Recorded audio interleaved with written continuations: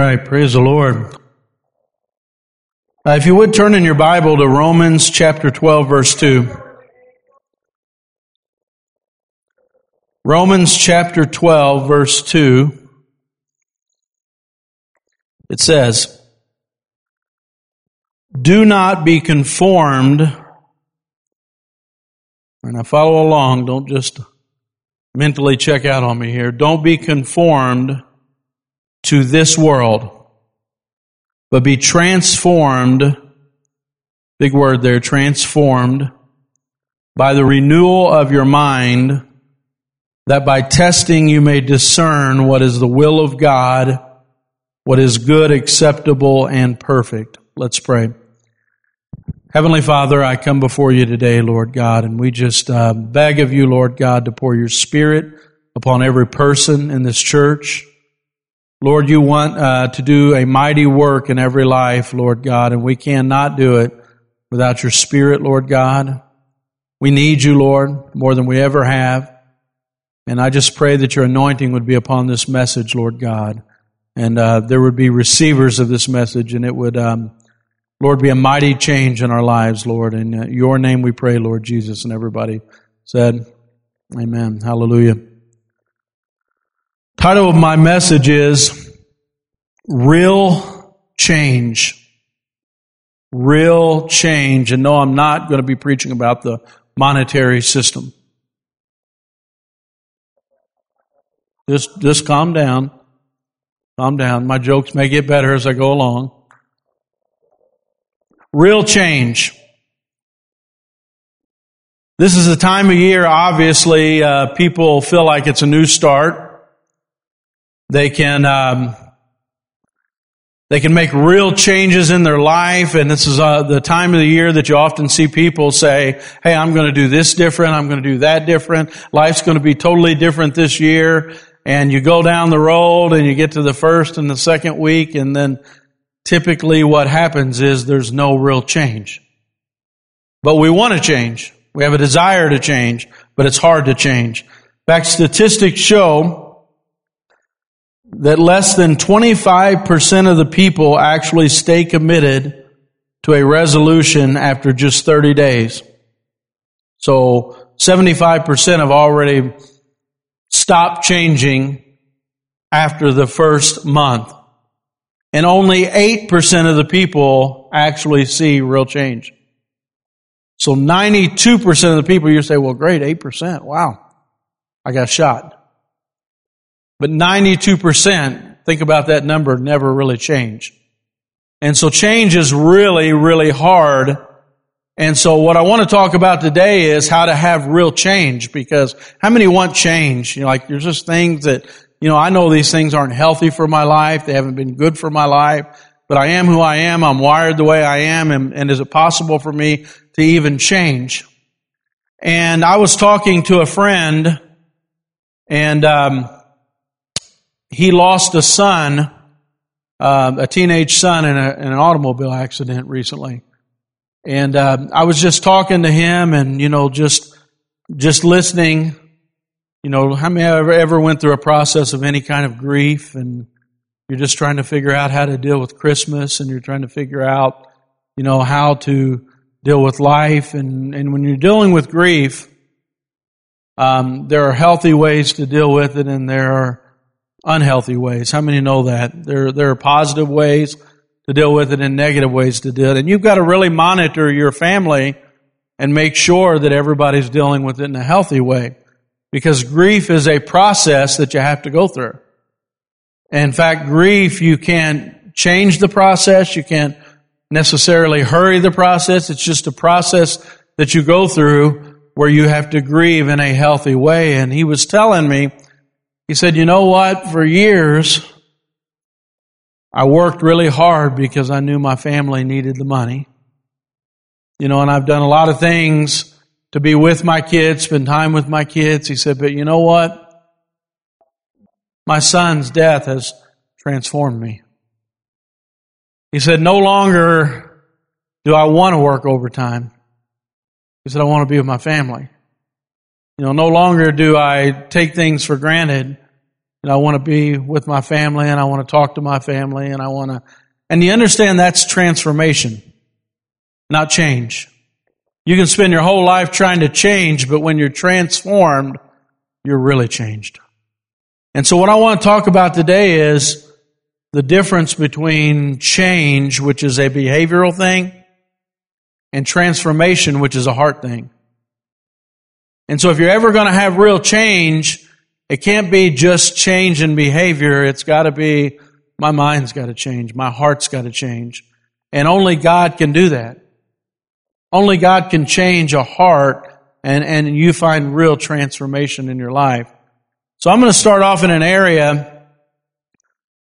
This word metamorphosis is the word transformation.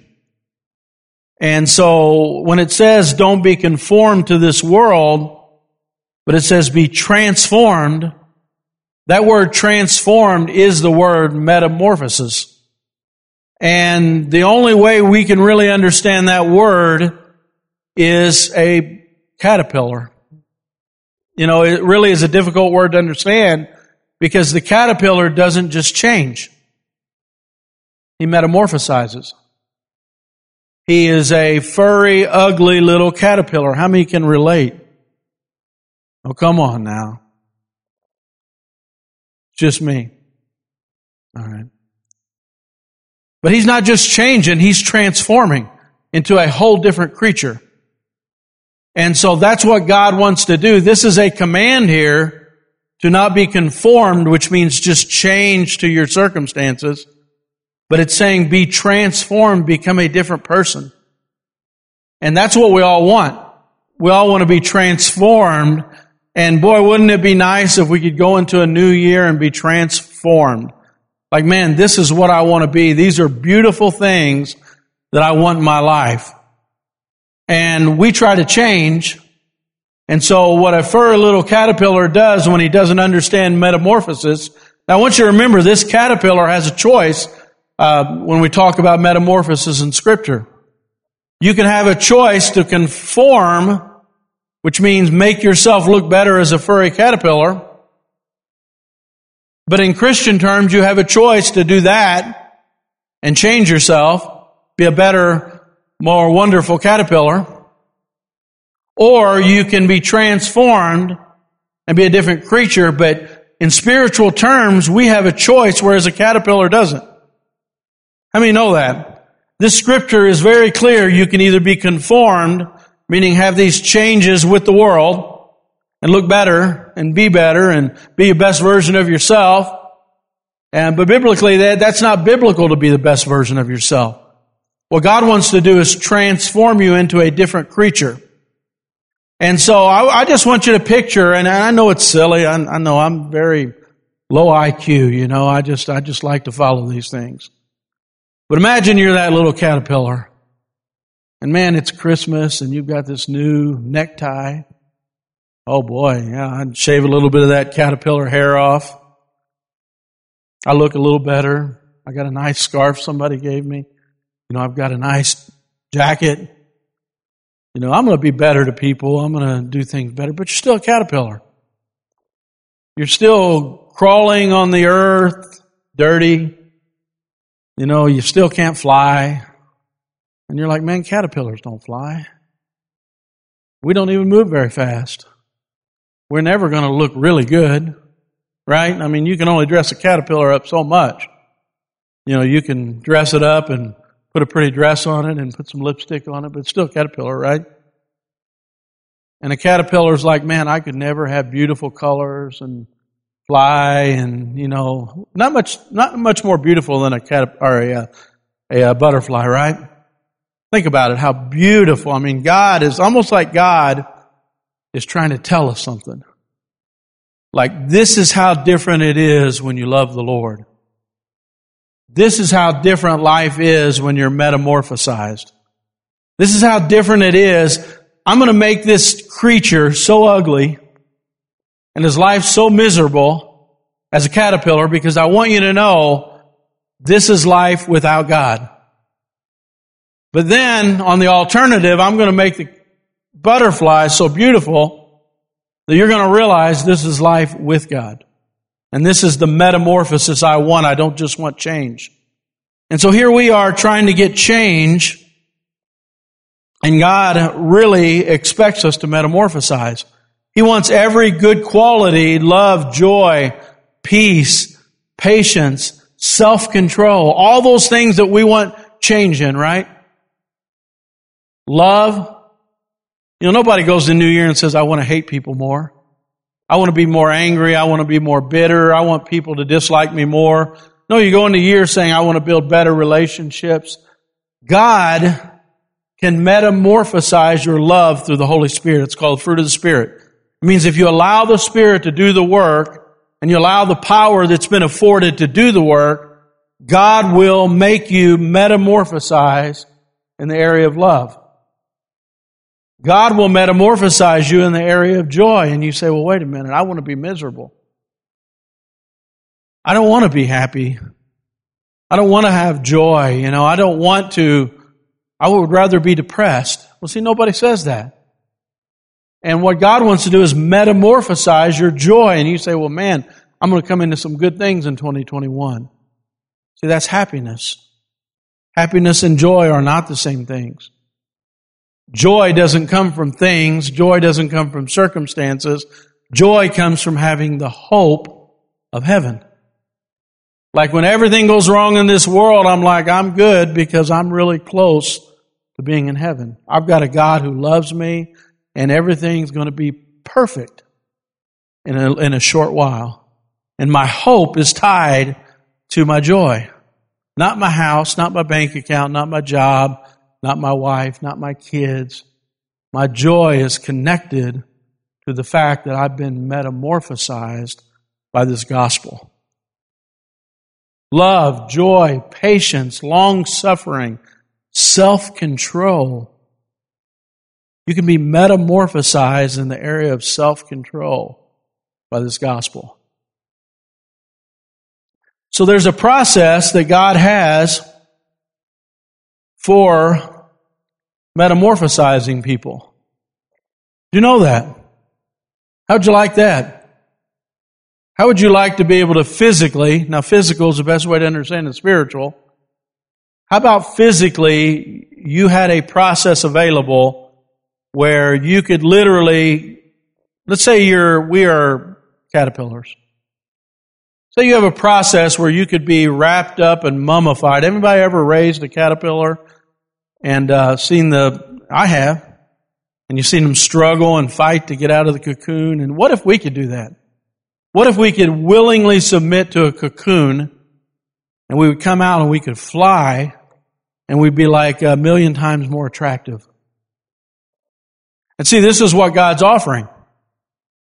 He's offering a process, a 3-step process, that if you apply yourself to it, you will come out, and at the end of this thing, and I want you to see the end in a minute here, at the end of this thing, you will come out the most beautiful creature that's ever been on the face of the earth, and you will come out of that cocoon different. You won't even be the same. Life won't be the same. We won't have gravity. Our bodies won't be the same. Everything will be changed in a moment, in a twinkling of an eye. And that's the process God wants us to have. He wants us to understand metamorphosis. So here are the 3 tenses of salvation. Number 1, this is the past tense. It's past tense, present tense, future tense, okay? Past tense in the Bible is called justification. All right, and some people will say the term that defines it really well, just as if I'd never sinned. And there is a process where God will justify a sinner. In fact, at the church of Corinth, a lot of people don't know this, but in Corinth was a wicked, pagan worshiping metropolitan city that people came from around the world to sin. The city was like worse than Las Vegas. It was a sin city, cosmopolitan. Paul was doing ministry in the middle of the city, and he built a church out of people that were in that city. And he gives a list of the people that he had in the church. He said, some of you were fornicators, which means sex before marriage. Some of you were adulterers, which means sex outside of your marriage.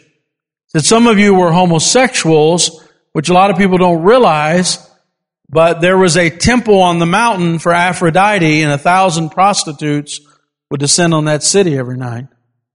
Their religion, their worship was heterosexual sin. But then on the other side of the city, a lot of people don't realize, was the temple of Apollo. And those people there were homosexual pagan cult. And so these people had been put into prostitution as kids. That's all they'd ever known their whole life, was being prostituted. And Paul makes a statement in Corinth and he says, such were some of you. Meaning that was their former life, but Paul preached the gospel of justification. And that means that, let me read the scripture. 2 Corinthians 5:17. This is the message he gave to, some people have been thrust into sexually immoral lifestyles just because of their family exposing that to them at an early age. How many know that? Alcohol, drugs, all these things. Paul is preaching to this group of people, and his church is built on people that used to be that. Now, how do you deal with that? He says, therefore, this is 2 Corinthians 5:17. Therefore, if anyone is in Christ, he is a new creation. Metamorphosis. Okay, you say, well, man, how am I a new creature when I'm still struggling? It's just as if I'd never sinned.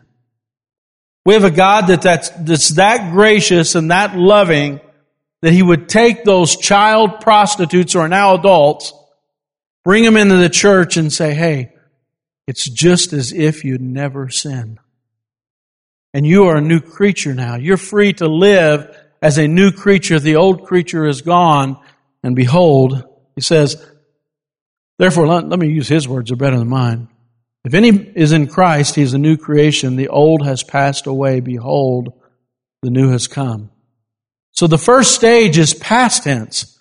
In fact, with this stage, you would say, I have been saved. Let me understand that. I have been saved. Why? I'm still a sinner. How am I saved? Because you've been justified by faith in Jesus Christ. This is the first step of the metamorphosis. This is where God begins to wrap you up. The old ugly caterpillar is being wrapped up now, and behold, something new now is being created. You understand that? You got to understand these three stages of Christian life, or you can't advance. You can't metamorphosize if you don't have all three of the stages, okay? So how many remember the day, this is a one-time thing, I have decided to trust God with all of my sins. I'm going to do my very best, but guess what? I'm still going to fail from time to time. How many understand that? These people in the church that he had at Corinth, how many think they became perfect Christians the moment they came to that church? No, they had to be wrapped up in His grace, cocooned in His grace, and they had to be justified by His grace as if they'd never sinned, even though they still, from time to time, sinned, even with their best effort. And this is the thing, we've got to understand that our faith is not by our works. Our faith is by Jesus Christ dying on a cross, and He looks at me just as if I'd never sinned, if I have faith in Christ and I'm submitted to the metamorphosis. Stage 2 of the metamorphosis, present tense. It's called sanctification. This begins at the time we're justified by faith and continues throughout our life on earth. Sanctification. What is sanctification? Philippians 1:6 says, He who began a good work in you will carry it on to completion until the day of Christ Jesus. So how many know there's a process from the time He justifies me, from that moment until the day that I die, I'm wrapped up in this cocoon of grace, And He's creating something that's going to be revealed at a certain moment.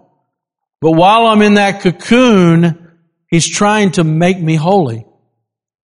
You say, oh no, man, this is time for me to leave.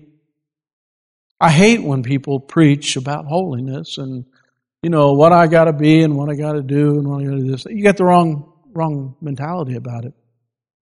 Holiness is not this person that thinks they're better than other people. Holiness is, all it means is to set something aside for a purpose. Set something aside for a purpose is what holiness means. And people have tried to make it, you do this, you do this, you do this, and you're holy. But really, holiness is to be set aside for a purpose. And what is the purpose? God is trying to make you look like Him. He's trying to make you Christ-like. And man, I don't know anybody who wouldn't want to be Christ-like. And He's taken this filthy little worm who really didn't have a lot of good prospects as a worm, be honest. Right? Dirty little caterpillar. We usually, I'm not going to say that. We smoosh them on the side. I don't do it anymore. But when I was a kid, I liked to, I shouldn't have said that. We've got caterpillar lovers out there that are going to run me out of the building. But they're easy to accidentally step on. Right? They got a rough life. They don't get around very fast. They really can't dress themselves up real well. They're just not anything positive about that life. And see, that's where we were. But God justified us by His grace, just as if I'd never sinned. And He says, now step 2 of this process of metamorphosis is, I'm going to wrap you up in grace, and I'm going to separate you for a purpose. And that purpose is, you're going to be transformed. And by the time the process is done, you're going to be just like me. You're going to be in my likeness. And so something on the inside begins to metamorphosize. The outside's just wrapped up in grace. But the inside is metamorphosizing.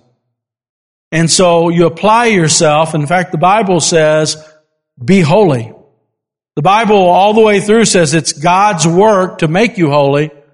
But then it says it's man's job to be holy.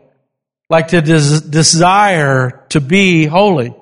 Desire to be changed like God wants us to be changed. He said, well, what is that? God wants to metamorphosize how I love.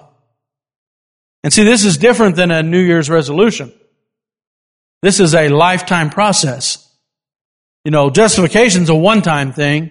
The third step is a one-time thing, but everything in the middle is me applying myself to take the resource that's already been credited to me. God's already paid the whole bill for you to do. It's like getting a vacation package where everything's paid and it's all inclusive. I physically have to go and consume that trip and that vacation and all the good food and the buffets and everything that they're going to give me in my all-inclusive trip. But really, it's all been paid for. I don't pay anything. I just show up and consume. Amen. Amen. Praise the Lord. Get excited. All-inclusive. Just trying to make sure everybody's awake. But God has paid everything for us to be holy. You say, well, man, you don't know how filthy of a little caterpillar I am. No, I do. And I understand the people that Paul was preaching to. And God made holy those people in Corinth that had grown up their whole life in filth. And if He can do it in Corinth, He can do it anywhere. If He can do it with them, He can do it with me.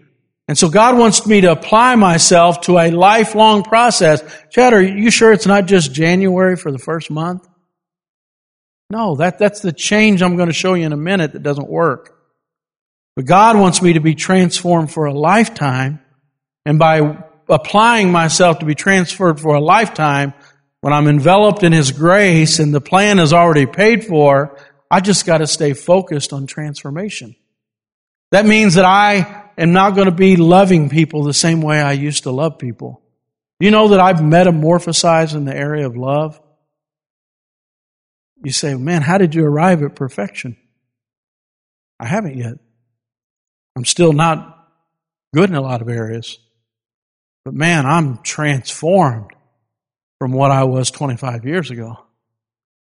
Peace. I haven't arrived at perfect peace, but I'm going to tell you something. I didn't just change. I transformed in the area of peace. I've been metamorphosized. Self-control, metamorphosized.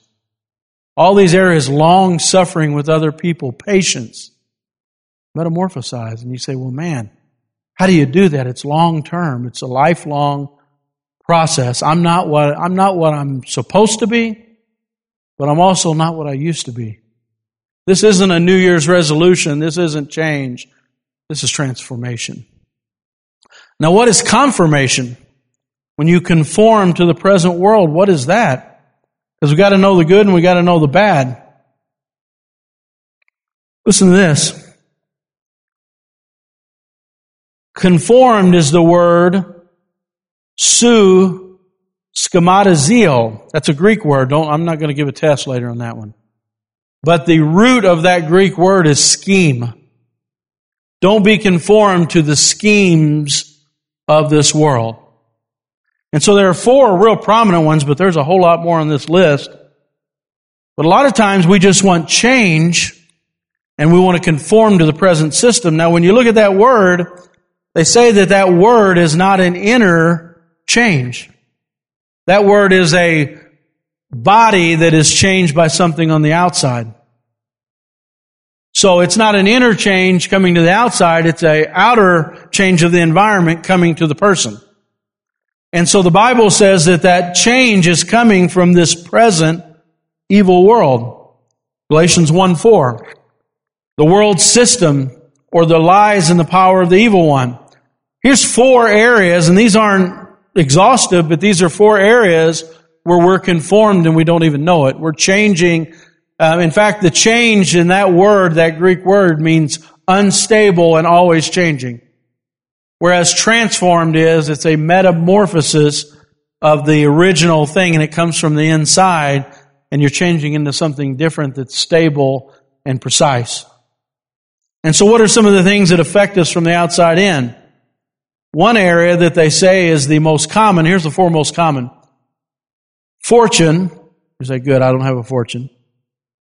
Money. The world system is driven by money, and it feeds on materialism. Remember the story I told you about the man who lost his son? That guy's not a money-hungry guy. But sometimes the outside influence of making a living can affect you from doing the things that God wants us to do in our life. Materialism can cause us to be conformed from the outside rather than metamorphosized from the inside. Number 2, fame. And you say, well, good, man, I'm not famous. Wanted to be famous, but it just didn't work. Fame is not what you think it is. It's popularity. So a lot of times, rather than metamorphosize and be what God wants us to be and completely change the way we act and the way we live, we want to please people. And because we're trying to please people, we're being conformed from the outside environment and not transformed from the inner working of the Holy Spirit. I know none of these apply to anybody, so I'm the only one that seeks fame and fortune, right? It's always better when you can just direct it to me, right? Power. Say, well, good. I have no authority over anybody. I'm my own man. It's the desire to have influence, maintain control over individuals, maintain control over groups, maintain control over employees, employers, whatever. It's a desire to manipulate and maneuver others to do something for your own benefit. That can affect you. You can be totally conformed in your mind by that and never be transformed. You can decide, I don't want to be metamorphosized. I want to conform to these things. 4th one, and like I said, the list could probably be 20. Pleasure. Pleasure. At the basic level, pleasure has to do with fulfilling one's central desires. It's the same mindset behind the slogan, if it feels good, do it. if that is your mentality with life, you're always going to be changed by your environment. You'll never be metamorphosized to be, to see real transformation in your life. So what is the difference between change and transformation or metamorphosis? Change always affects a set of behaviors. You ever said to yourself, man, I'm going into the new year. I want to lose weight. So I'm not going to eat these foods. I'm going to be very disciplined. I'm going to change my behavior. And anybody that works at a institution that helps modify people's life choices when it comes to food will tell you that if it's behavioral change, you'll never change. How many know behavioral changes are surface changes? Behavioral changes just say that I'm going to have a different set of behaviors, but I really haven't changed my heart. Like when you look at certain foods that you're supposed to eat with this new diet, you say, I'm only going to eat those foods, but I love ice cream. I love bacon. I love steak. And so the whole time your behavior has changed, your heart is lying to you.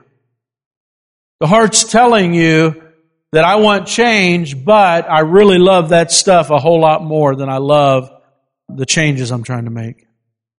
And so eventually, you're going to fall off the bandwagon, right? Because what you love is what you're going to get.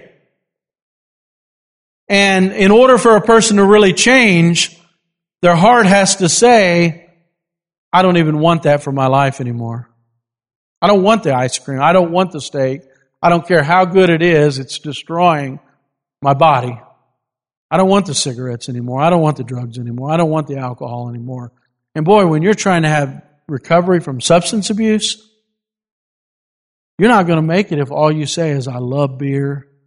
I love getting drunk. I love hanging out. I love to have that buzz. I love the way it makes me feel in public. Because these are behavioral change. I'm not being hard on these things. I'm saying all change. You say, man, I want to have better relationships with my family members. You say, but I love to speak my own mind. I love to catch them in a lie. I love to, be on to them about what they're doing. And see, here's the problem. You love those things more than you love being transformed. And so in order to have real change is only behavioral changes. Remember that. New Year's resolutions are behavior changes, and they're only on the surface. What you really need is a heart change. Remember I told you about the guy that had lost his son? He wanted to have change, but now he had a real transformation. Why? Because he understood that there's nothing in my heart more important than spending time with my family. And you understand, that's transformation. Just saying that I make a resolution to do better with my kids and spend more time with my family, I'm marking it down right here. January the 1st, I'm going to be a real go-getter. I'm going to really change. I'm going to spend time with my family. That's not transformation. That's surface changes. But when you have a heart that says, you know what? I could lose one of those kids, and there's nothing in my life more important than spending time with my family. There's nothing more than me taking my money instead of spending it on myself. I want to spend it on them. There's nothing more important than, trying to win the lost because of eternity. Do you understand what transformation is? Change is surface, but transformation isn't. It has to go to the level of the heart, Listen to this. This is a test to see if it's transformation or if it's just change, have in mind. When you no longer want to do what you used to do, and now you don't want to behave the way you used to behave, and you don't want to have what you used to have. You understand that if your goal is, I'm going to serve the Lord and I'm going to try this holiness thing, that's like not going to work. When you say to yourself, He justified me as a sinner, and I want to be the best I can be for the Lord, and I just don't want anything in my life, that is going to be against what God wants me to do in my life. I want to be blessed. I want to be transformed. I want to be metamorphosized. Your whole prayer life is focused on change. Then you've got a heart change because you love God, and you want to be the best for Him to the day you die. And I'm going to tell you something. That's what happened to me. I was metamorphosized. I was changed. I wanted to be the best I could be for God. And yes, I fell, but I've been metamorphosized in my heart. But if it were like, I'm saved now, I guess I'm supposed to do things better, and, I'll try to change, and every new year I'm going to have a resolution, and I hope that, I want to be a better person, a better version of me. And, in fact, you listen to a lot of preachers, that's what they say, be the best version of yourself. And God doesn't say that. God says, be metamorphosized. Let me change you. Apply to this process for a lifetime and give me the best you have. You're going to fail, but give me your very best and I'll metamorphosize you. Oh, I forgot to even say the third level of metamorphosis is glorification. It's future tense. And glorification is the moment that you're unwrapped out of that grace cocoon that's been protecting you and God looks at you and says you're perfect and, but you're wrapped up in a cocoon. Well, the glorification is when that thing, you finally pop out of that thing. And it says in 1 Corinthians 15, remember who he's writing to in 1 Corinthians. He says, I tell you this, brothers, flesh and blood cannot inherit the kingdom of God, and nor does perishable inherit imperishable. Behold, I tell you a mystery. We will not all sleep, but we shall be changed in a moment, in a twinkling of an eye. The last trumpet, the trumpet will sound, the dead will be raised imperishable, and we shall all be changed. Meaning I'm not fighting sin anymore. I'm not a sinner anymore. I'm actually, in fact, Hebrews says we're perfect at that moment. In fact, it says that we're in the perfect likeness of Him. We look just like Him, like we're in His likeness now. We're not fighting sin anymore. Church, I'm telling you, this lifelong process is going to end up in glorification, and we're going to have new bodies. We're going to be changed. Our hearts will be changed. Everything will be changed, and we're going to rise up in the resurrection of life. But church, if you don't understand the 3 steps of salvation, I have been saved, I am being saved through sanctification, and I will be saved in glorification one day. Let me go on. All right, so how do you have real change? How do you have real change in your life? Almost everybody, think about this, almost everybody starts the process of change. Let me know that. Almost everybody has started this process, and evidently 92% don't get very far. But what about the people that actually, the 8% that have had change in their life? What did they do to have change in their life? And here's the fact. I'll get some statistics in a minute.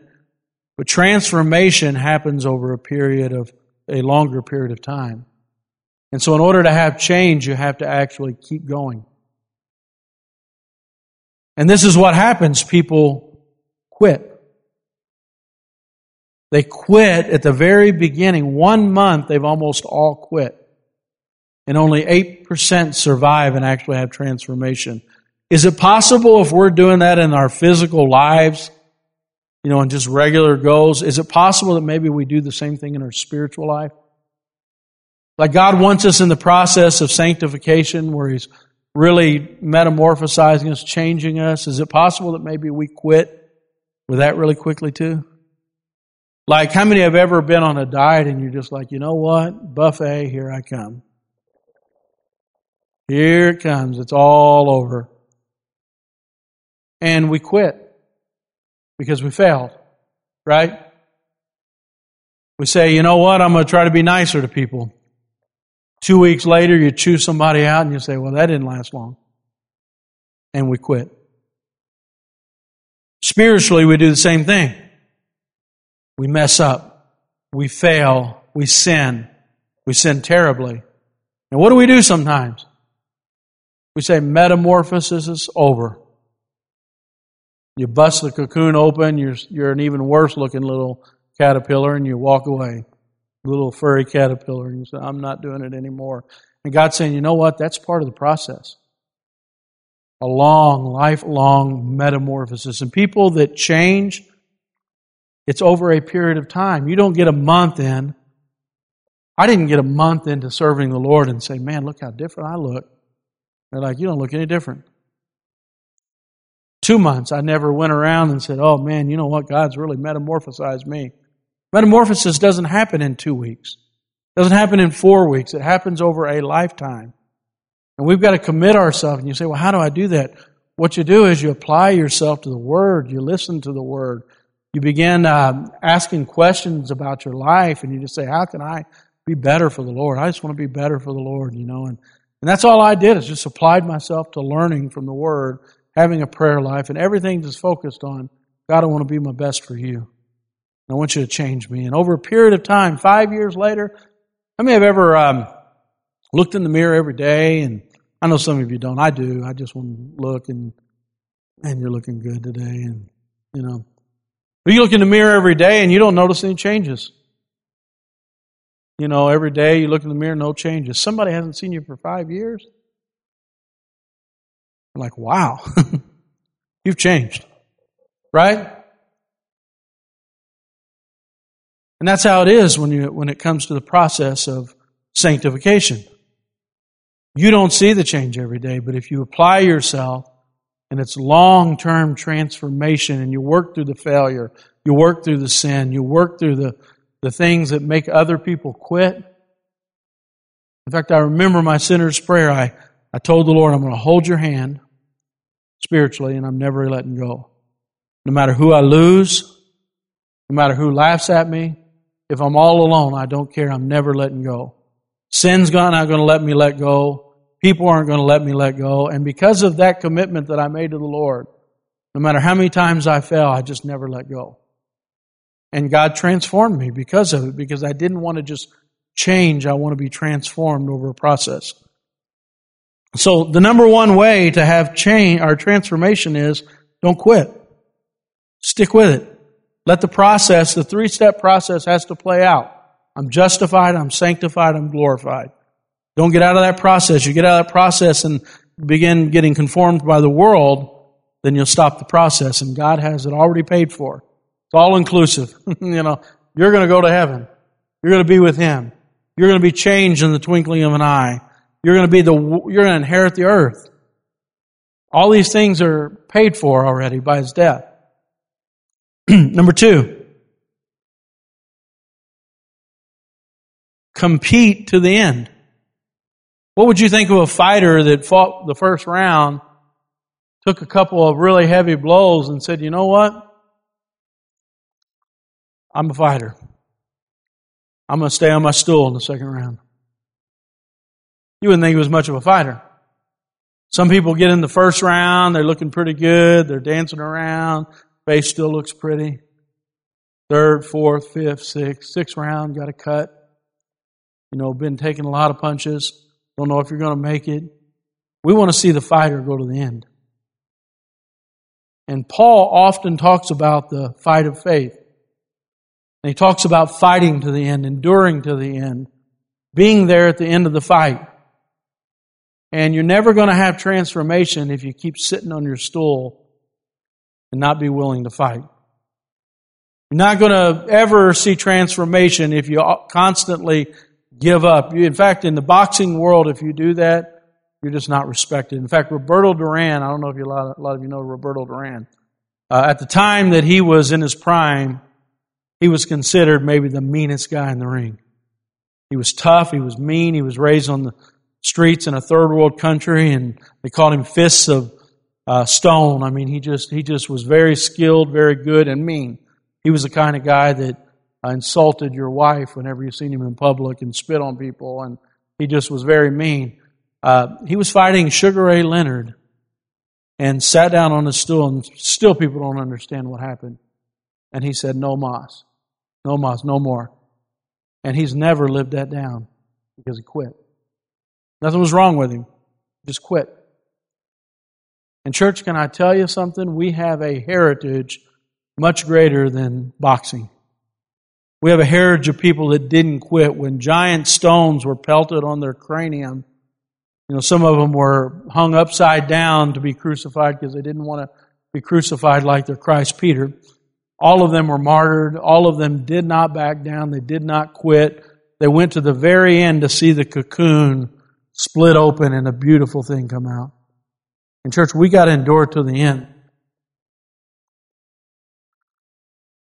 The last thing is you need to define the why, not the what and not the how. You say, well, this is what I'm going to do to lose weight. This is how I'm going to lose weight. And those questions aren't that important. In fact, they say if those are the questions you're asking, you're not going to succeed in transformation. Because the what and the how always divides. Your heart will be divided with the what and the how. What am I doing to lose weight? Well, I'm doing this, and this. How am I losing weight? This, and this. Well, your heart becomes divided. Because the heart is confused that why are we doing all this? Why is this happening? Why are we putting ourselves through this? The real important question is, why am I doing this? And your heart needs to answer that question because I want to be healthy.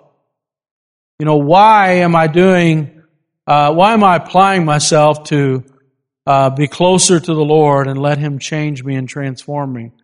The what and the how will make you confused. Why am I going to work being treated this way? Why am I avoiding things I used to do? Why am I allowing God to change the way I love people, the way I think, the way, why am I taking my opinions and throwing them aside? That'll cause your heart to be divided. But you're undivided when you say, you know what? The glory. In fact, it says that Jesus went through everything on the cross because of the glory that was set before Him. And church, can I tell you something when you answer the why? Why? Because I want God to bless my life. Why? Because I don't like the person I am. Why? Because I want to be transformed by God. Why? Because I want to metamorphosize. Why? Because I don't want to be a stinking, dirty little caterpillar for the rest of my life. I want God to change me. And so the why is the question you have to focus on all the time. Why do we do the things we do at church? Why do we want to teach the Bible 5 days a week? Why do we want to build a cafe? Why do we want to reach the community? It's not the what and the how.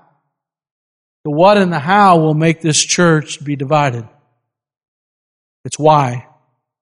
Why? Because we know that there are people all over this area that need the Lord. People all over this world, families that need the Lord. People that need the Lord. I need the Lord. I need to grow. Church, the why is what we need to be focusing on as a church. And you know what will happen to a church when they focus on the why? They'll be transformed. They'll be metamorphosized. We'll have change in a church.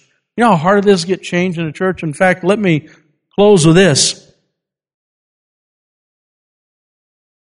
This is from the experts on how long it takes to change a church or an organization. All right? In order to see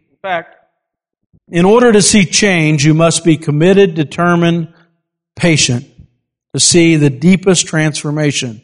And from their study, the pastors that had the deepest changes in their church, get this, in order to see small transformations, like mild things in your church change, it takes 1 to 2 years. In order to see medium changes in your church, the ones who have experienced transformation, it takes 2 to 3 years. In order to have big, major revival, city-shaking changes, it takes 5 to 7 years. You say, well, I don't know if that's true, but do you know that every revival they prayed and prayed and prayed, and that's why they had transformation? And you say, well, man, how are we going to change? Let's set a New Year's resolution. It's the same thing for an organization, the same thing for an individual. You say, well, man, I want to change. I'm going to give it a month. Well, no, small changes take 1 year to 2 years. Medium changes, 3 to 4 years. Major transformation where people will really notice the difference in your person or in your church, 5 to 7. Church, maybe the problem is we don't persevere enough. Maybe we can't stay focused on change long enough to see transformation. Maybe we move to the next thing way too quickly. And you know, the leaders that see change, in fact, I've seen those leaders. I've modeled myself after those leaders. Change is being a bulldog and not letting go of what God's called you to do in your life and in your church. You hold on to it. You put everything into it. And when there's ups and when there's downs, they don't quit. In fact, I can remember a pastor, there was a ministry that was being very blessed, and David Wilkerson came in to give counsel to this man, and it was the biggest market crash that we had seen in years. And this pastor was telling him everything he was doing, and he said, man, everything's on a standstill, though. And David Wilkerson said, build a bigger building then. Say, what?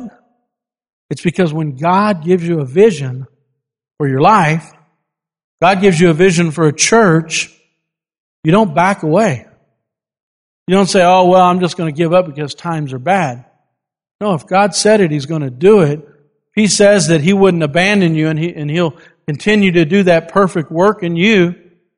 You don't let go of it. You don't stop going to church when times are bad. You don't stop believing when financial times are hard. You don't stop believing when, a lot of pastors, they'll come into a church and if they see the numbers going down, they'll quit. They say, well, what about all that stuff that God told you He wanted to do in your church? What about all that stuff that God said He wanted to do in your life? You can't let go of it. You got to hold on to it when times are bad. Trust God even more. Because transformation comes in time. Change comes and goes with behavior. Does everybody understand the difference between change and transformation? Transformation you got to hold on to, and you'll see changes in your life. Worship team. Praise the Lord. I want to see transformation. How about you guys? Don't you want to see God really change your life? Just imagine if you applied yourself and you stuck with it for 2 years, 3 years, 4 years, and you say, well, man, have you done it? Yeah, I've been doing it for 25 years. Maybe longer. I don't even know how old I am. It's been a long time. Stand to your feet. Hallelujah.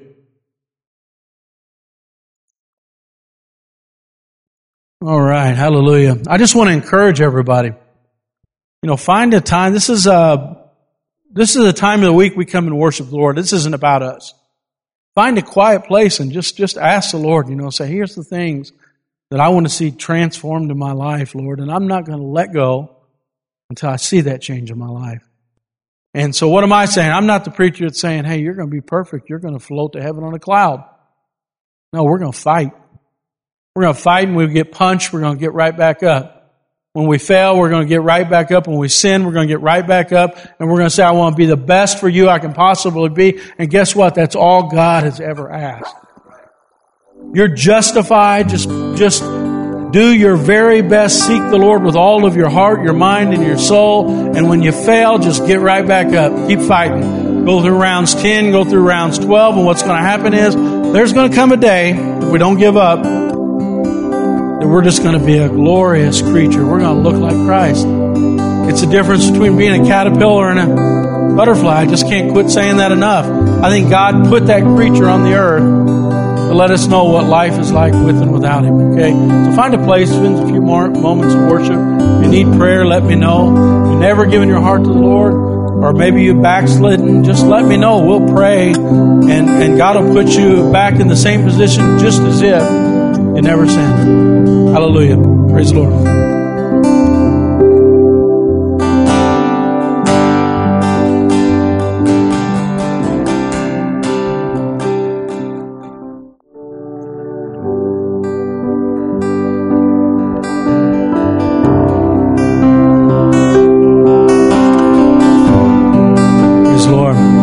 I want you to think about something. There are 4 times in the Bible that word metamorphosis is used. 2 of them are talking about us being transformed or changed. The other 2 are when Jesus was at the Mount of Transfiguration. Same word, same process, same result that's going to happen in us. And what Jesus did was, He took His 3 disciples on top of that mount, and glory that was within Him was revealed through His clothing. The glory of heaven shined through His body, and they could see the glory through Him. And it was that word, transformed, on the Mount of Transfiguration. And so what does that mean? That means that we are, present tense, being changed. There's something inside of us that's growing to look more and more like Him. It's a glory. And you know what? As believers, we can see that in people's lives.